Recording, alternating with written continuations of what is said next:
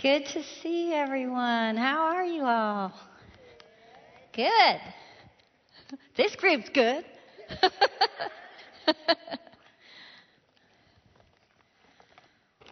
Okay, let me get together here.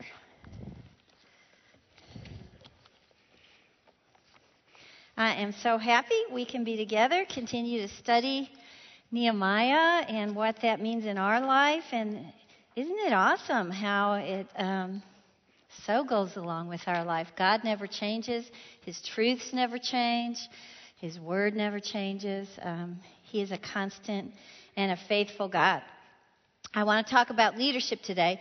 And I had a little bit of a fear that we might feel the freedom to check out because we might think, I'm not heading the PTA right now, or I'm not leading some project, or I'm not the head of some committee, so this lesson's not really going to apply to me. And my answer to that would be, if you are a Christian, you are a leader. There are two kinds of leadership. One involves just what I mentioned, heading up a particular task. Sometimes we're called to lead people to do that.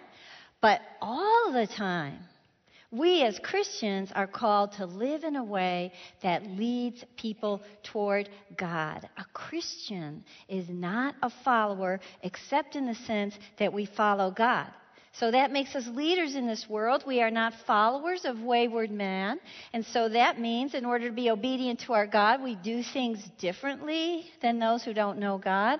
We think differently. We act differently. We have different goals and we have different purposes than those who are conformed to a world that chooses to leave God out of it. So when we walk as leaders, because we're following God and we're doing the things we're supposed to, we're pointing others toward God. There was a town in Mississippi that fell into a lot of trouble because their little city council had some corrupt members on it, and many of them were corrupt. And there was a big meeting down at the town hall, and the reporter was there, and a news camera was there. And they, one of the reporters finally said, "Who is to blame here? Who is to blame here?" And the crowd was, all pointing fingers at each other and finally stopped because this man in the back of the room lifted his hand. He happened to be a Christian member of the community. And he lifted his hand and he said, "Well, blame me. Because maybe if I'd been living the way God's called me to live as his leader in this world, maybe I could have influenced some of these individuals in a different direction. So if you want to blame someone, blame me, the Christian." That's the power that we have in this world as leaders who follow God. We reflect God in a God-confused world. And we're encouraging others toward a relationship with their Creator. And guess what? Where does it start? With everybody that's closest to us, with our families, our husband, our children, our friends, our workers. So sometimes, yes, you're called to lead a Girl Scout troop. All the time, called to lead in a way to get people to understand better who God is. At this time in his life, Nehemiah was called to both kinds of leadership. And when we look at his leadership skills, I hope you were amazed. Here's the great thing about it. We won't need to just read what he did and think he did such a good job. We get to say, I'm going to take these leadership skills and apply them in my life, in my marriage, in my parenting, in my workplace, in my home, in my community. And it is amazing what God can do with these kind of wise skills that we learn from Nehemiah. Last week we left him on his knees. He was seeking God's face about Judah. What a perfect place to be when you're a leader.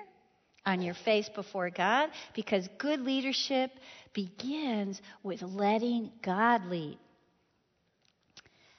We sing these words a lot about following Jesus. Savior, like a shepherd, lead us. Much we need thy tender care. In thy pleasant pastures feed us. For our use thy folds prepare. Blessed Jesus,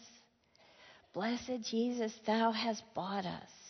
Thine we are. So early, let us seek thy favor. Early, let us do thy will. Blessed Lord and only Savior, with love our bosoms fill. Blessed Jesus, thou hast loved us. Love us still. And we sing these words, but sometimes reality in our heart is that we really don't want to be led. We've really got plans made. But we're going to sing this song, but we're not really sure. We want him to lead us because we don't know if it's going to fit with what we want to do and if it's where we want to go and if it's with who we want to be with. And it's frightening. And so we sing, but we don't always do it. And Nehemiah poured himself out before the God of Israel and said, what is your plan?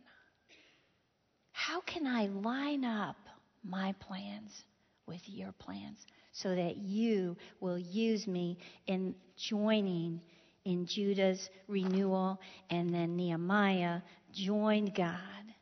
And I thought, how many times have I made the mistake of coming up with a plan of my own, going to God and say, hey, line up your will with my will. I want you to join me. Here's what I'm going to do. Leadership is about joining God in a work that he is already doing. Remember, God had prophesied a long time before about Judah and that his desire was for it to be rebuilt and those exiles to return and a remnant to once again bring glory to God.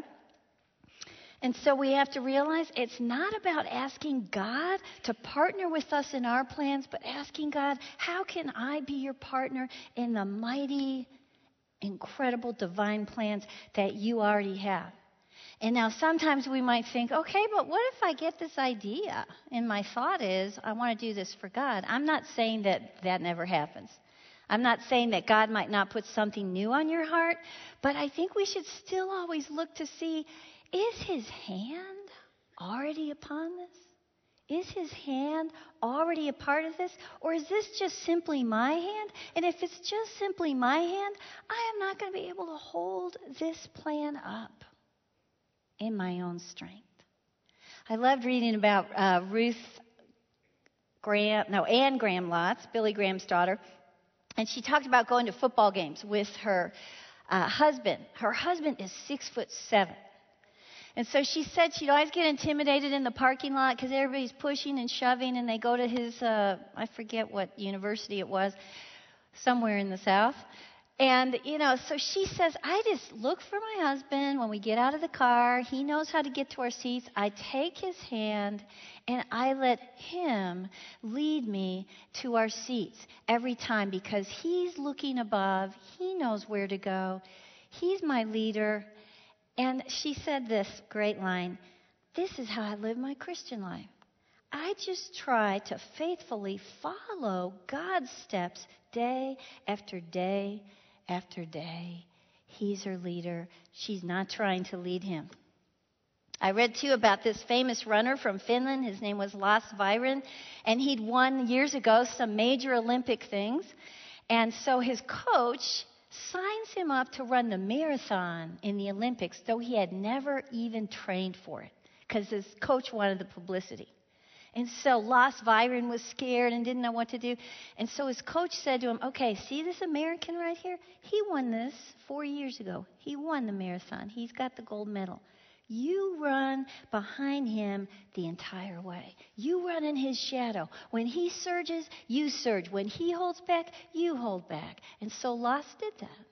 And he ended up placing 5th in a race he had never run before in the Olympics. And I thought, what a great picture for us. As God followers, we are running a race when God is surging. Surge with him. When he's holding back, hold back with him. Be patient. Follow his lead. We want to run, and that's a good thing to have that energy for him and run.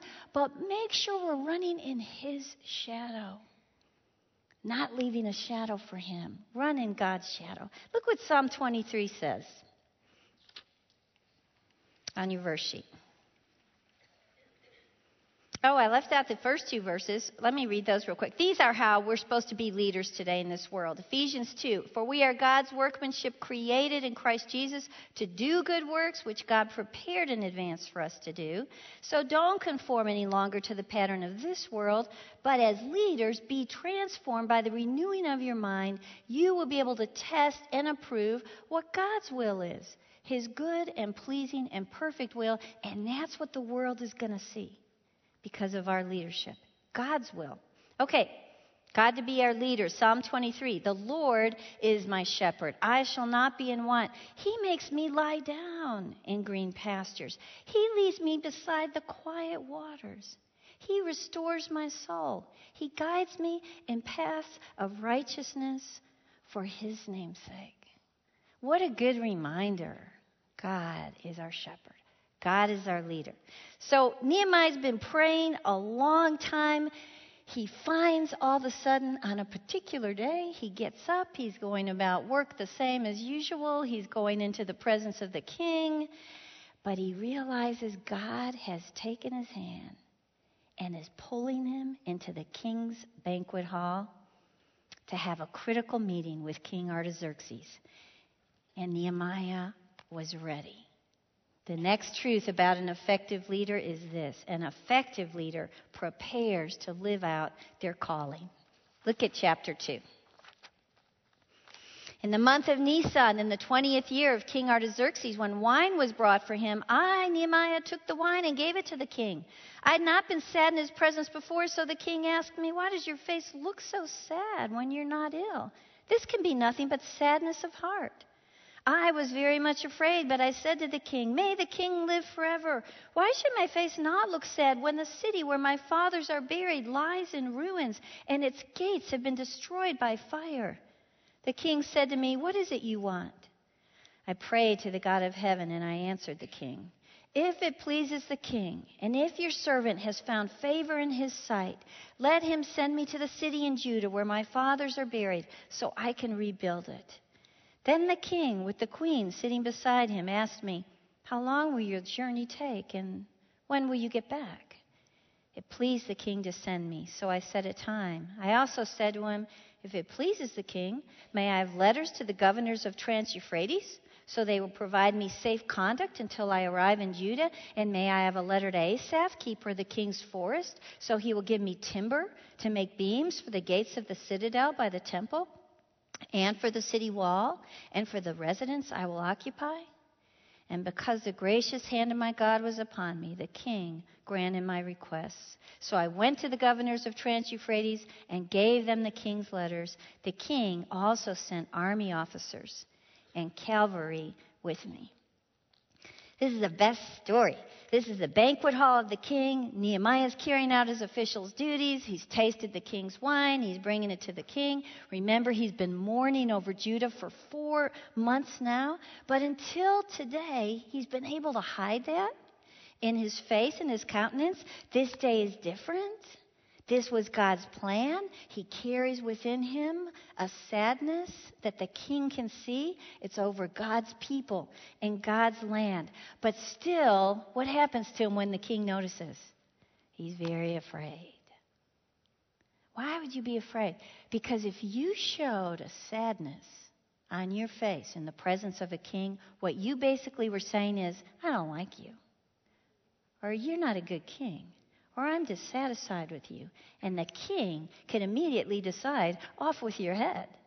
Or you're not my cupbearer anymore. Whatever he wanted to decide. One writer said this, a king's wrath is a messenger of death. The cupbearer knew that. I think if Nehemiah had been praying and preparing, he might have just run out of the room at that time or tried to make a joke or do something else. But instead he realizes, this is it. This is the time that God's been preparing me for. And I'm going to be bold, and I'm going to tell the king, I want to partner with God and rebuild the broken walls of Judah. I think Nehemiah could be bold because he had prepared for this very moment. Nehemiah presented his matter to the king, we just read, with boldness, with foresight, with wisdom. And guess what I love? He first is wise because he makes the whole issue personal to Nehemiah and not political. That was a wise thing to do. He brings the king into his broken heart before he begins discussing the broken city of Judah. And if you'll notice here, he doesn't mention the word Jerusalem. Instead, he goes to the king without even reminding him that, king, you gave a command a few years ago that stopped the rebuilding of the walls in Jerusalem, and this is what I want to do. Instead, he just reminds him, shouldn't I be sad because the city where my fathers are buried is in ruins? And so he's leaving out all the politics surrounding Nehemiah's earlier command and really bringing his heart into it. So the king's next question is, well, so what is it you want? That's the question of questions. Everything rode on this. This is what Nehemiah has been waiting for. What is it you want? And instead of just blurting out something stupid, he closes his eyes, he prays another quick prayer to God. This is the moment. God, I need your wisdom. I need your strength. And then he says, I'm going to share the calling that God has given me. And he looks boldly at the king, who said, no more rebuilding of Jerusalem. He looks in his eyes and says, I want to rebuild this city in Judah. Let me go to it. He still doesn't name the city. It might be a sore spot in the king's heart. He's wise about that. Now, I thought it was very interesting that in the next line we read the queen is sitting next to the king. Now, I don't think that needed to be in there unless there was a reason for it. My thinking is she was an advocate at that moment for Nehemiah, that God had placed her there. I don't think they would have mentioned her otherwise. She wasn't just sitting there doing nothing. I think she also was used by God to turn the king's heart towards allowing him to partner on this. Remember, we read in Proverbs, the king's heart is in the hand of the King of Kings. All of this has the handprint of God upon it. Now, I want to say this. The king knew the city he was talking about. It was just nice for him not to hear that word at this time. So he agrees to send Nehemiah. He asks Nehemiah, how long will this take? And what if Nehemiah had said, I don't know. Who knows? I never built a wall before. You have any thoughts? Well, how well would that have gone over? What kind of insecure feeling would that have put in the king's heart? How uncomfortable that would have made him. But I love that Nehemiah was prepared. He had a time in mind for his calling. In fact, Nehemiah had prepared an answer for every question that I think he thought the king might ask him. He knew exactly a time that he wanted to share. He knew exactly what he would need from the king to carry out his calling. And what did that do for King Artaxerxes' heart? Gave him assurance, confidence, trust, and faith in what Nehemiah wanted to do. I thought it was so great. Nehemiah was so prepared. He even knew the name of the keeper of the king's forest. Did you even know there was a keeper of a king's forest? I thought it was God, but his name was Asaph.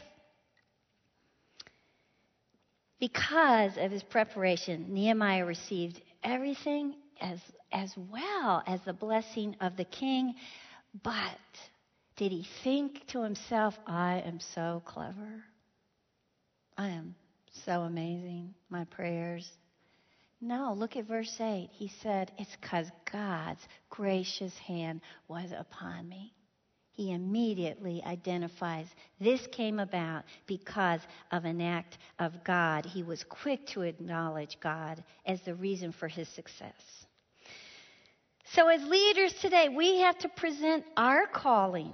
This was Nehemiah's calling, our calling before others in a way that is also bold, respectful, thoughtful, and under the umbrella of God's will. Remember, what's our calling as leaders in this world? We are to be leading others toward God, and we have to be well prepared to do this. Look what 1 Peter tells us. Always be prepared to give an answer to everyone who asks you to give the reason for the hope that you have. Do this with gentleness and respect, keeping a clear conscience, so that those who speak maliciously against your good behavior in Christ may be ashamed of their slander. It is better, if it's God's will, to suffer for doing good than for doing evil. I always remember the time when our son Tyler was probably 6 years old. We were in our den, in our house. He had a tennis ball in his hand. We had this big picture window. I used to let him bounce the tennis ball on the picture window and catch it. It was just like any normal day, and I don't know what I was doing in the room, and he's bouncing a ball, and he doesn't look at me, and he says, "Why should I believe the Bible when a bunch of men wrote it?" And he keeps bouncing the ball. Now, what if I said, "I don't know. What do you think?" Well, just believe it, and you better obey it, because that's what I think. I don't know why, but what if I had no thought prepared for that kind of a question? And I'm not patting myself on my back, because I answered many things that way in his life. This time I happened to have the gracious hand of God upon me. And some wonderful training from really this church. And I was able to talk through that fabulous question, so that when he was done bouncing the ball, he didn't have in his heart this insecurity about Christianity, about the Word of God. We have to be prepared for an answer for all those kind of things. Because what's our goal? Pointing others toward God. We have to be ready for that. Okay, we move from the banquet hall. We're going now to the ruined streets of Jerusalem. We see Nehemiah there. He's ridden a horse or a mule. Surrounding him is rubble, burned wood. His horse picking his way along the rocky roads. And we learn another wonderful trait of an effective leader. An effective leader practices the discipline of secrecy. Look at verse 11. So Nehemiah says, "I went to Jerusalem and stayed there 3 days." At this point, that's all he's done. So we think, okay, he's journeyed for 2 months to get to Jerusalem. The first thing he does is nothing. At least that's what it looks like to us. But in reality, he's practicing the discipline of secrecy. Now, this isn't deception. This is not sneakiness. This is wisdom. Listen what A.W. Tozer says. Might not the inadequacy of much of our spiritual experience be traced back to our habit of skipping through the corridors of the kingdom like children through a marketplace, chattering about everything, but pausing to learn the true value of nothing? It's so easy for us to do that. Wouldn't that have been easy for Nehemiah at this point to be so excited? He had never seen Jerusalem. Never. He has this incredible calling. He's one of the guys, he knows the prophecies, and he's thinking, God's called me to be a partner with him in that. I can't believe it. I'm here, and now I'm going to just be secret. And I'm going to talk to God. And I'm going to let him be my advisor and my encourager. I'm going to share my fears with him. I'm going to ask him what my next step is. And this is important because the discipline of secrecy addresses our human ego. And listen to this quote. We have a craving for applause and adulation. The discipline of secrecy relinquishes our urgent need to boast, to control others' lives. It draws us to deeper levels of trust in God alone. It teaches us to enjoy the intimacy with God. That is for us alone. And what would have happened if Nehemiah jumped off his horse, rode in Jerusalem, and said, "Here I am. You won't believe what I've gone through. You won't believe the story." Everybody gather. Come on. Okay, I started praying months ago. I had to go before the king. He could have chopped my head off. This is what happened. God is amazing. Anyway, so he's got a plan. Look, come around. Line up according to your families. I'm going to give you all jobs to do. You're going to get started. How well would that have gone over? Not well at all. For the first 3 days, Nehemiah was praying, meeting with a few people, learning about the people, learning who he could trust. Nehemiah was satisfied and believed God is enough. Even at this incredible point where I am, I'm on the edge here, God is enough. I'm satisfied to be with God right now. Jan Weinbrenner has a chapter on this book, which is where I get the idea of the secrecy. Her book is called Intimate Faith, and it's the different disciplines that we don't think about that are really disciplines in our life. And she talks about the discipline of secrecy. She tells a story of a time she was at church, and the church had been kind of going through this kind of low time. She was sitting in the back of the church, and a soloist was singing about God, and it so moved her heart. And she said, before I knew it, I had stood on my feet with her eyes closed, thinking about the words and worshiping God. What Jan didn't know was that the whole church followed her lead, jumped up. It ended up making this really great worship service. Everybody was singing and worshiping God. Jan went home. A week later, one of her friends from church asked her to go to lunch, so she went to lunch with her. And she said, Jan, were you in church last Sunday? There was this woman at the back of the church. I didn't really see who it was.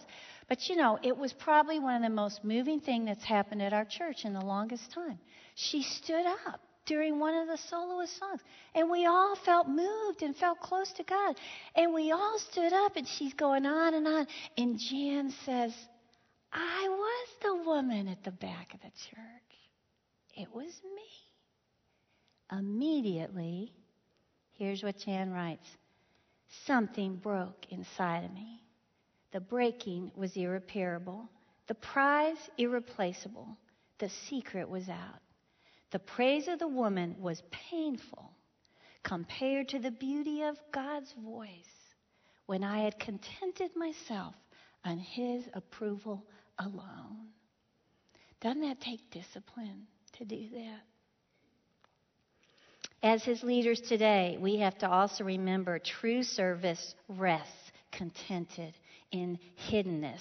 Jesus said, do your righteous acts in secret so you can escape that strongest temptation we ever face, elevating ourselves before God, stepping out before God, claiming glory for ourselves rather than for God alone. Look at Matthew 6. Jesus said, be careful not to do your acts of righteousness before men.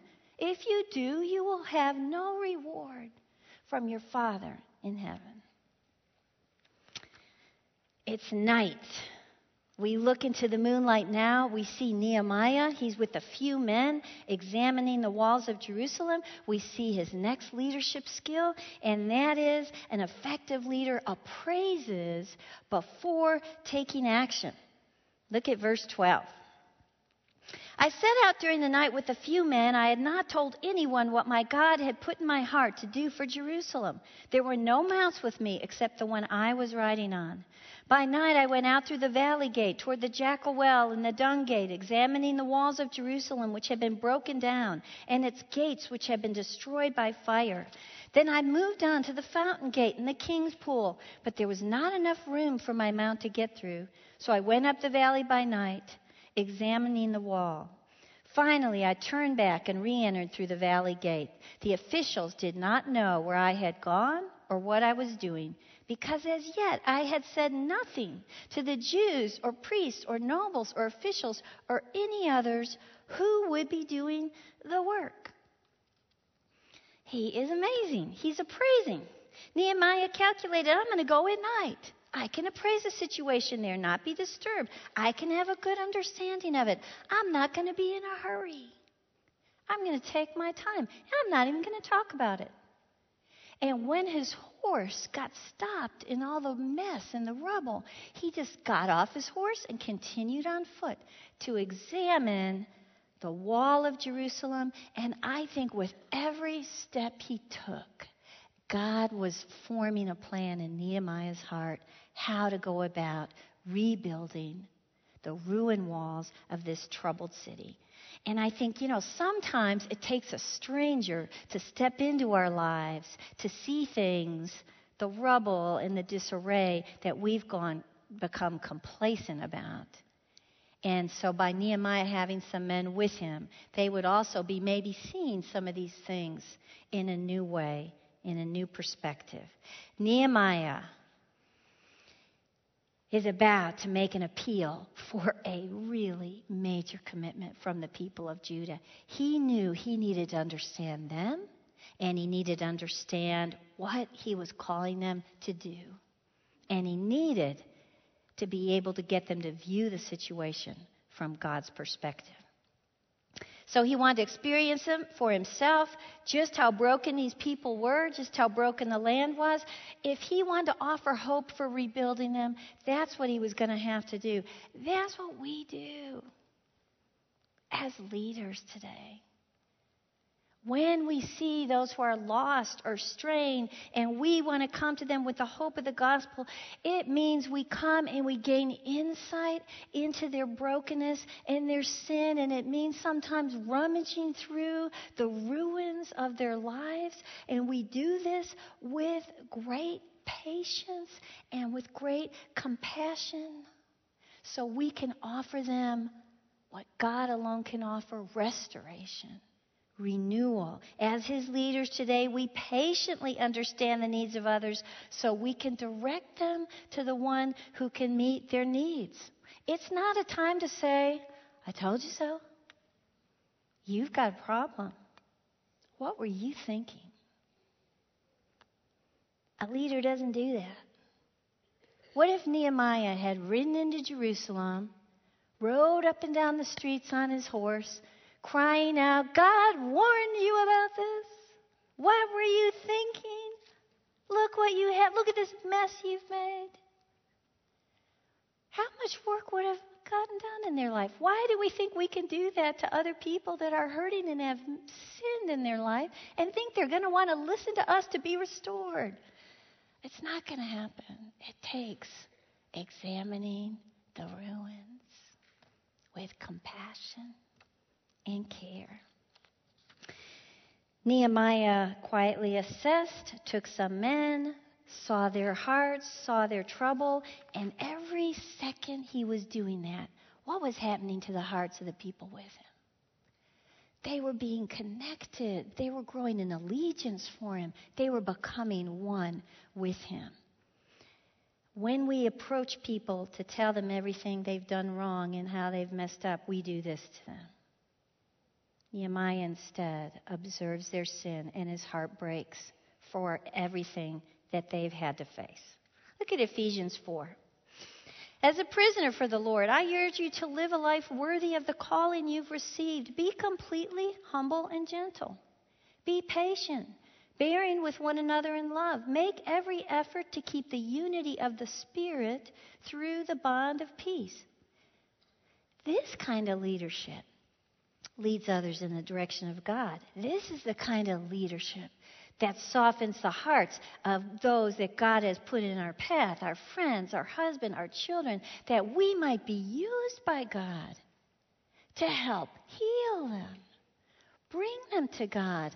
A child doesn't want to be reminded of every mistake they made. And guess what? You will not become a part of their life of someone God uses to heal and bring them toward God. It takes understanding, and it takes appraising a situation.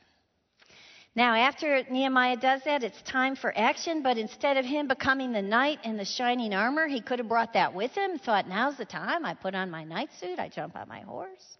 I ride out. Everybody goes crazy. Instead of coming to rescue them, he comes to be one of them, to be a part of them. An effective leader becomes part of a team. Look at verse 17. I said to them, these men, you see the trouble we are in. Jerusalem lies in ruins, and its gates have been burned with fire. Come, let us rebuild the walls of Jerusalem, and we will no longer be in disgrace. I also told them about the gracious hand of my God upon me, and what the king had said to me, and they replied, let us start rebuilding. So they began this good work. Okay, what's so great about look at that opening line I read. Circle the word we. You see how much trouble we are in. He identifies with them.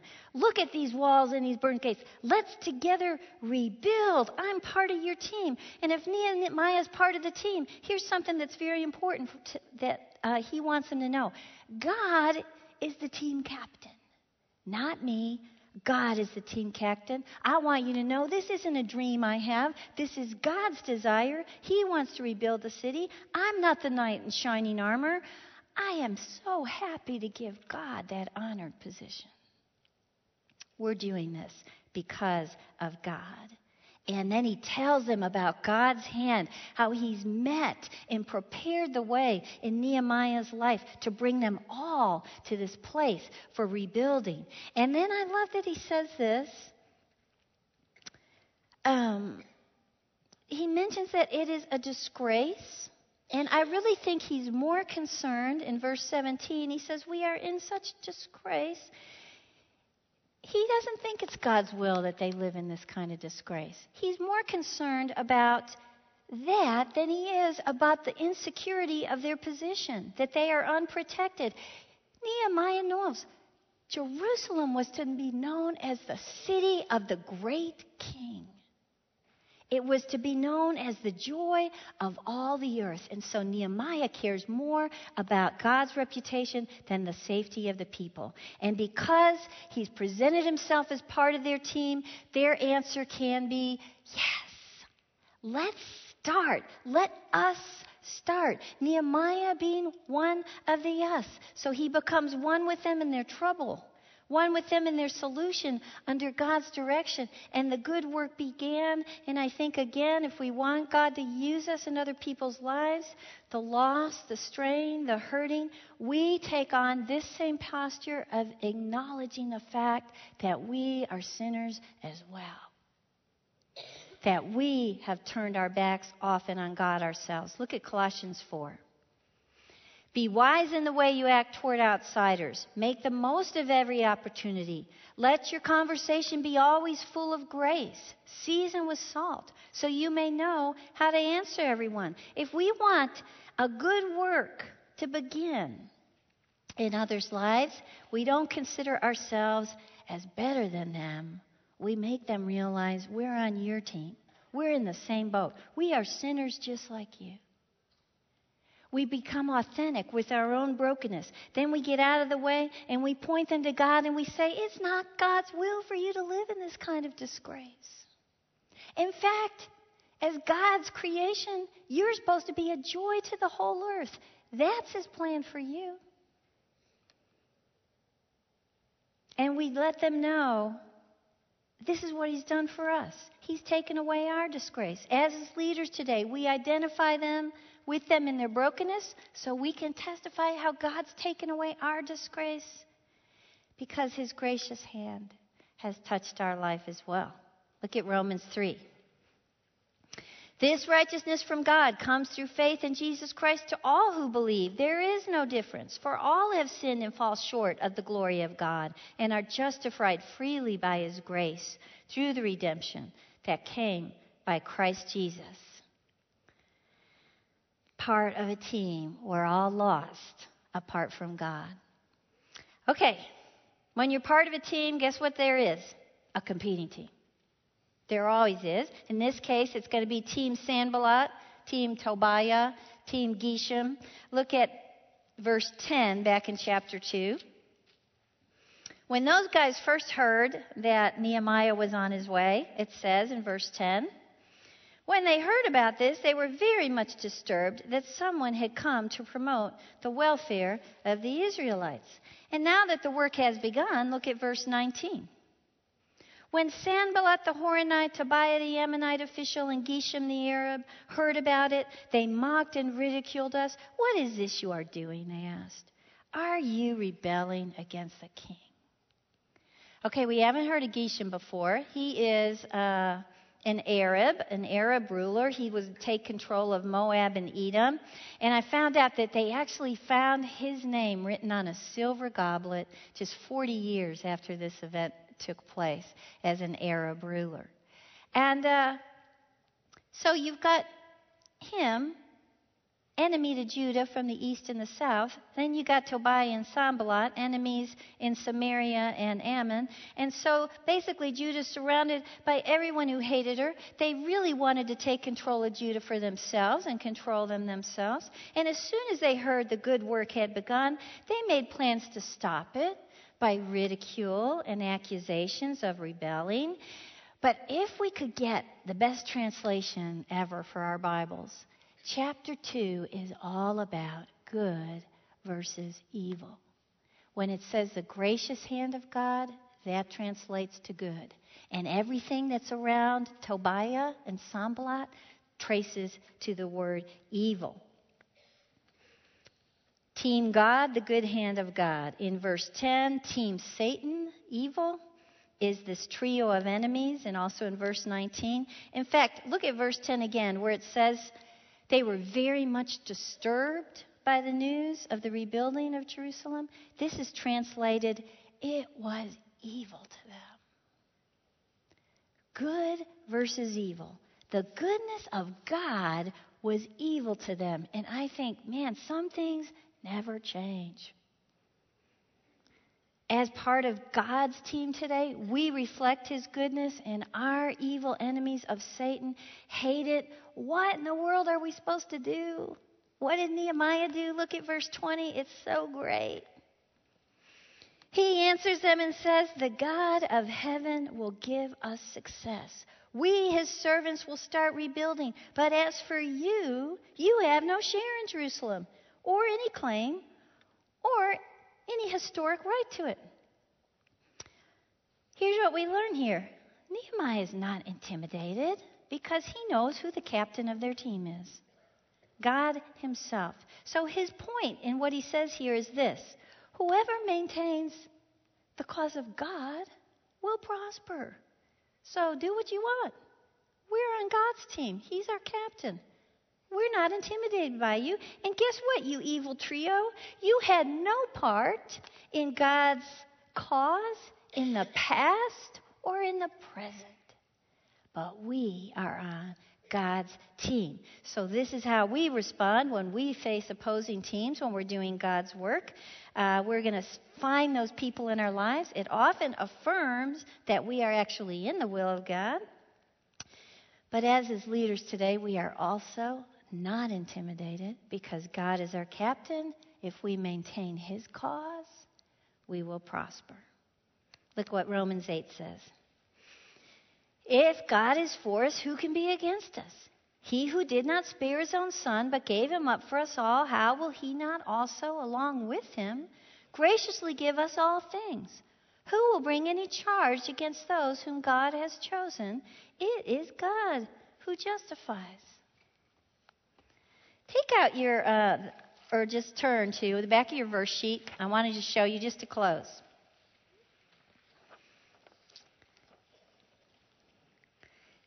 If you look down in the center on this bottom part, you'll see the walls where Nehemiah, during Nehemiah's time, that they were repairing. If you look to the bottom by the city of David, you'll see where he rode his horse on this side. You'll see on the right side of the peninsula where he got off his horse and walked some more to continue to look around. And so these are the walls in this littler area here they're going to rebuild. When you see this dark wall on the outside, that's the size of Jerusalem today. But you might want to study this a little more later and look at it. But I want you to look at that right now, kind of trace the ride and the walk of a faithful leader named Nehemiah in that bottom part of the peninsula. Now I want you to look up along that entire wall where you see the old gate and the fish gate. And now I want you to listen to the sounds of hammers and shouts and laughter and anvils and rocks being moved. I want you to hear the sound of voices and people. And then I want you to look real close at that wall, and I want you to envision a priest, and next to him a goldsmith, next to him a perfume maker, next to him rulers, sons, a family, daughters, Levites, countrymen, homeowners, temple guards, servants, merchants surrounding that entire wall from far and near, working side by side in perfect unity with a shared vision under God, with an excitement and an enthusiasm. And as we see that happening, we can watch a broken down people and a broken down city become beautiful again. Because what Nehemiah accomplished, Nehemiah, in the gracious hand of his God, that's what we can accomplish as his leaders today. Taking broken people and making them beautiful again. Let's pray.